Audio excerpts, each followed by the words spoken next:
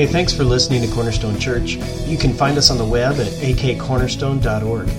And we want you to know it's our prayer that the Holy Spirit will use this message to either save you through the good news about Jesus Christ, grow you into the likeness of Jesus, or send you to proclaim Jesus in the Spirit's power. Christmas is a time of expectation. I'm sure that probably everyone in this room is expecting something tomorrow. The first Christmas was also a time of great expectation from 2,000 years ago. It started like this. Adam and Eve in the garden, perfect place, perfect relationship, unbroken intimacy with their Creator, and then sin. And right at that moment of sin and the fall of mankind and all that came with it, God gave a promise. God promised a deliverer, a Messiah, that the Christ would come to be the Savior of the world. And then down through the Old Testament, God reaffirmed that promise. He said it to Abraham. He said it in various ways throughout the Old Testament that the Savior's coming, the Messiah is coming. And so what the Jews were doing is they were looking forward with great anticipation, expectation for that greatest of promises to be fulfilled. What I want to do tonight is I'm going to take just a few minutes in 4 different segments, and I want to show you quickly how Jesus Christ exceeds all expectations. And we're going to use the 4 props here on the stage that came from some of our creative team members to do that. First of all, the feeding trough, the manger. Jesus Christ, in his birth, in the way that he came, exceeded all expectations. Let me read you just a statement about the Christmas story from Philippians chapter 2, verses 6 and 7. It says, though Jesus was in the form of God, he did not count equality with God a thing to be grasped, but emptied himself by taking the form of a servant, being born in the likeness of men. You see, the vast majority of the Jews of Jesus' day, they missed the Savior. This long anticipated promise, when he arrived, they missed him. And here's why they missed him. They were expecting something different. They were expecting something very different. You see, Jesus Christ, they didn't realize it, that's why they missed him, but he came in a way so much greater than expected. It says there in Philippians that he was equal with God. Here's the cliff notes on that. Jesus is God. Jesus is God. And he came in humility. He came as a servant. He joined the divine nature with the human nature and became a very servant of the creatures he created. And that just, if any human was writing the script, that just wouldn't be put in the story. It just doesn't make sense from a human standpoint. The creator, the servant of creation. And so they missed him. But what Jesus did in that humiliation, in that incarnation, when he left heaven as God and became a man, made himself a man, the servant of man, what Jesus did is he fully entered into our reality 100%.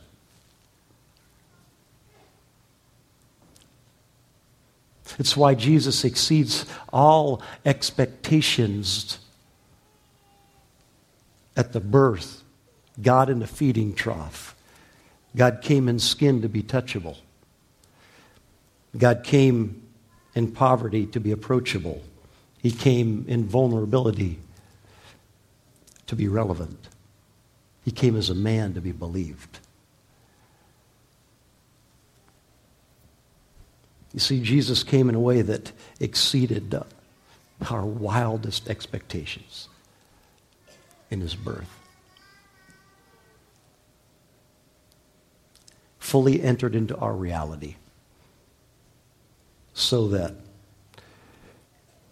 your difficult road, he's walked it. Your betrayal, he's lived it. Your pressure, he's endured it. Your pain, he's felt it. Why? Because he is fully man while being fully God. That's the truth of the incarnation. That's how Jesus radically exceeds our expectations in his coming. So let's reflect upon that. Ash, would you come? Let's just reflect upon that for a few minutes of the holy God coming down to humanity.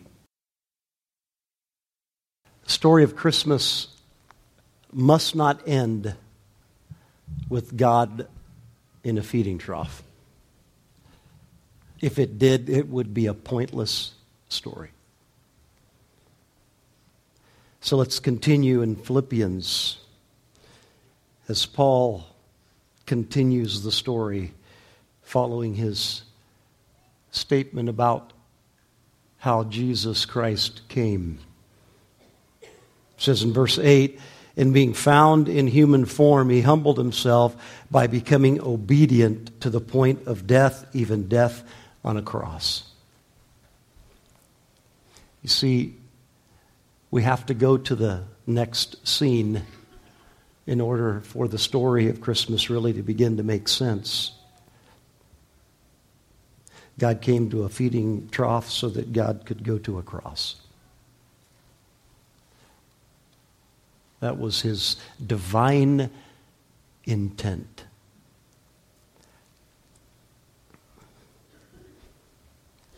Just as Jesus' birth exceeded all expectations, Jesus' death also exceeds all expectations.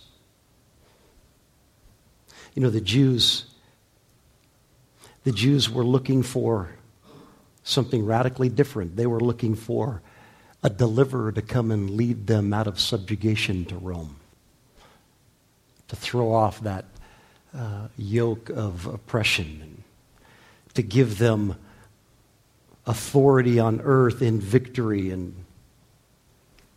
But that's not what Jesus did. He did something so much greater than that. What he did through the cross is he gave the power to throw off the slavery of sin. He gave through the cross an authority that transcends the earth. See, his death defeats the power of sin. His shed blood that cancels the curse of sin. His suffering breaks off the shackles of sin. And Jesus' crucifixion takes enmity between God and man and replaces it with peace for everyone that puts their faith in him and him alone. That is exceedingly greater than any expectation we could have dreamed up. What we're going to do to reflect and remember his death is just what he told us to do. We're going to take communion. Communion has two elements, a piece of bread and some juice representing the broken body and the spilled blood, the shed blood of Jesus Christ. And it is his broken body and his shed blood that makes the way for sin to be paid for. It was in his perfect flesh, sinless flesh, that he took on humanity's sin and died to pay its penalty, to remove its curse and to free us from condemnation. So when we remember his death, when we take communion, what we're doing is we are identifying ourselves with him as our Savior. So communion is for you if you've accepted Christ, or for you tonight for the first time if you've not accepted him as your Savior and you want to do that. What we've got is we've got some tables around the three sides here. And so while we are listening to some music, I'm just going to ask you to get up at your leisure and go to one of the tables closest to you, either alone or with your family, and remember as you take the bread and the juice, remember the sacrifice Christ has paid. Jesus exceeded expectations in his birth. He exceeded expectations in his death. And he certainly exceeded expectations in his resurrection.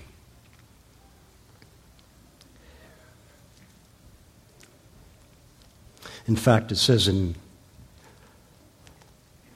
Colossians that Jesus disarmed Satan and his demonic forces through the cross, and then he defeated them through his resurrection. And here's what Jesus said to all of his followers, both those that were walking the shores of Palestine with him 2,000 years ago and everyone down through history that has followed in his steps, accepted him as Savior.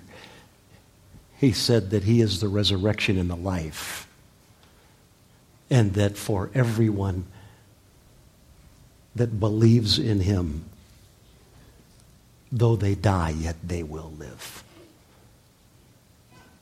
You see, his resurrection becomes not only his resurrection becomes the resurrection for every one of his followers, for every son and daughter of God. Just think about the reality and the beauty and the truth behind what we know about the resurrection from Scripture. I don't have time to preach that this morning, but just a couple of statements. You know that physical body of yours that is in the long, slow slide from V shape to pear shape? You remember that thing? Resurrection's going to take care of that. You remember that mental vault that now you can't even find the combination for? Resurrection is going to take care of that. And every other problem and every other ailment. The answer to them all is going to be in the resurrection. Oh, how Jesus exceeds expectations by his resurrection. And its power that will call us from the grave as his followers one day.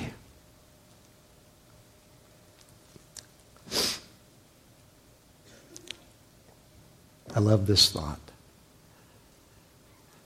because of the resurrection, every one of those goodbyes, those painful, heartbreaking goodbyes in the family of God are going to become reunions because of the resurrection. And this, because of the resurrection, for every son and daughter of God, every why is going to become a wow. You see, it says in Romans 8:28 that God's working in all things for the good of those who love him and are called according to his purpose. So here's what that means. That means every why that you hit in life, why this, why that when we stand on the other side of the resurrection and we see the why, we're going to say, wow, thank you, God. Thank you, Jesus. Ash, would you come? You see, the fact is that Jesus is alive forevermore. Jesus' life is the unconquerable life. And he gives that life to every son and daughter of God. Let's reflect upon that. Resurrection of Jesus Christ is the death of death. That's what it is. Finally, number 4, Jesus exceeds all expectations in his exaltation. Back to Philippians chapter 2. The rest of the story, verse 9. Therefore God, because of his obedience to death, even death on a cross, therefore God has highly exalted him and bestowed on him the name that is above every name, so that at the name of Jesus every knee should bow in heaven and on earth and under the earth, and every tongue confess that Jesus Christ is Lord, to the glory of God the Father. Simply put, Jesus Christ is the reigning Lord of all creation. And his promise, here's how he exceeds all expectations through his exaltation. His promise is that for every son and daughter of God, everyone that has put their faith in him and him alone for their salvation, that they will reign with him throughout all eternity. What does that mean? Well, it defies description. Because the scripture says that eye has not seen nor ear heard, neither has entered into the heart of man what God has prepared for those who love him. Defies description, defies even imagination. What we will experience, what we will lavish in, the sights and the sounds, the food from heaven's banquet table that we're going to get to binge on guilt-free.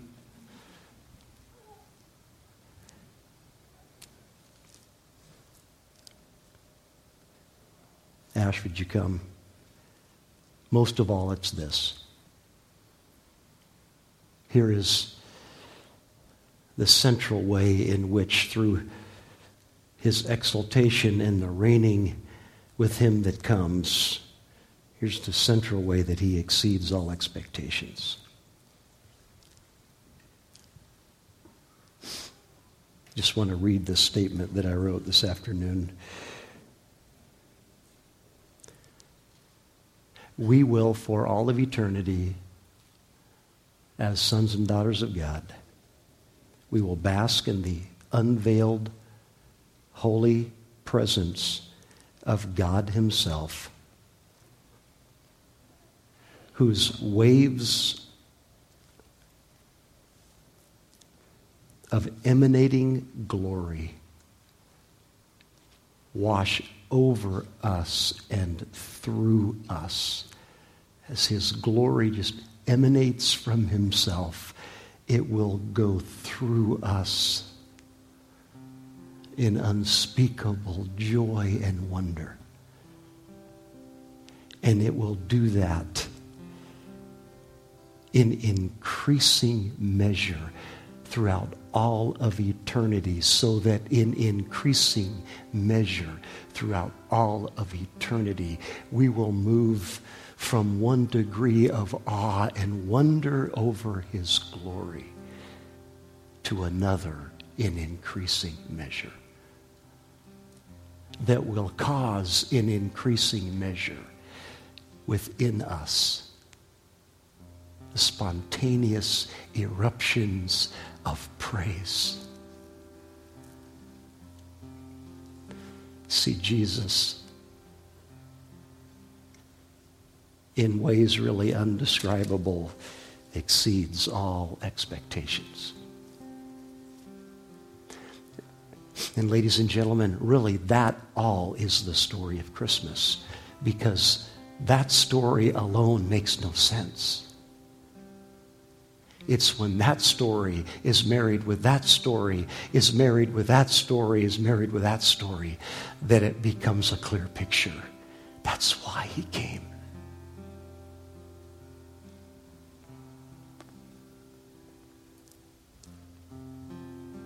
So, to whom then does it benefit? Does it benefit everyone that pauses one day a year driving by a nativity scene and thanks God for the baby? No. It radically transforms forever those who recognize that Jesus came to be the Savior. That's what the angel said to Joseph: when the child is born, name him Jesus, because he will save his people from their sin. See, the story transforms when the person believes in who Jesus is and what he did. When a sinner, estranged from God, at enmity with God, in bondage to sin, bound for hell, realizes that Jesus is God in the flesh, sent from heaven to go to the cross to pay for sin, fully accomplishing the satisfaction of the wrath of God against sin in his own sacrifice, then rising again as the divine proof from the Father that the sacrifice was accepted. And he said all of that would happen long before it happened, so that you can also trust the fourth promise, because all of the first three came true. And the fourth promise is he's coming back for you if you're his. So the way Christmas transforms is when you believe Jesus is the Son of God and has paid the all-sufficient sacrifice, and you put your trust in him and him alone to forgive you of your sin. It's not cheap. Cost Son of God his life, but it's free. And then when that is accepted and you as a sinner are forgiven and given a new life, then the power of God, the Holy Spirit, comes to dwell within to help you live that new life for his glory. You don't just go back to your old ways. You walk with God into a new existence forever. That's the offer that comes with the package of Christmas. If you haven't opened that present, open that present this year. Would you please stand and pray with me? Father,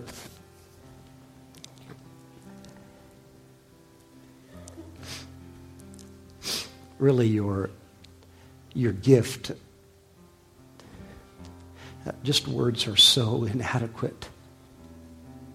God in a feeding trough, God on the cross. It's just ridiculously shocking.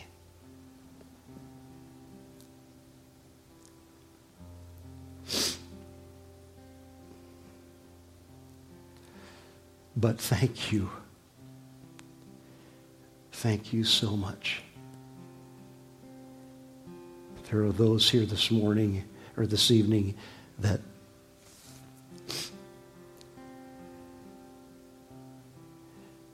have not yet accepted the Son as their Savior.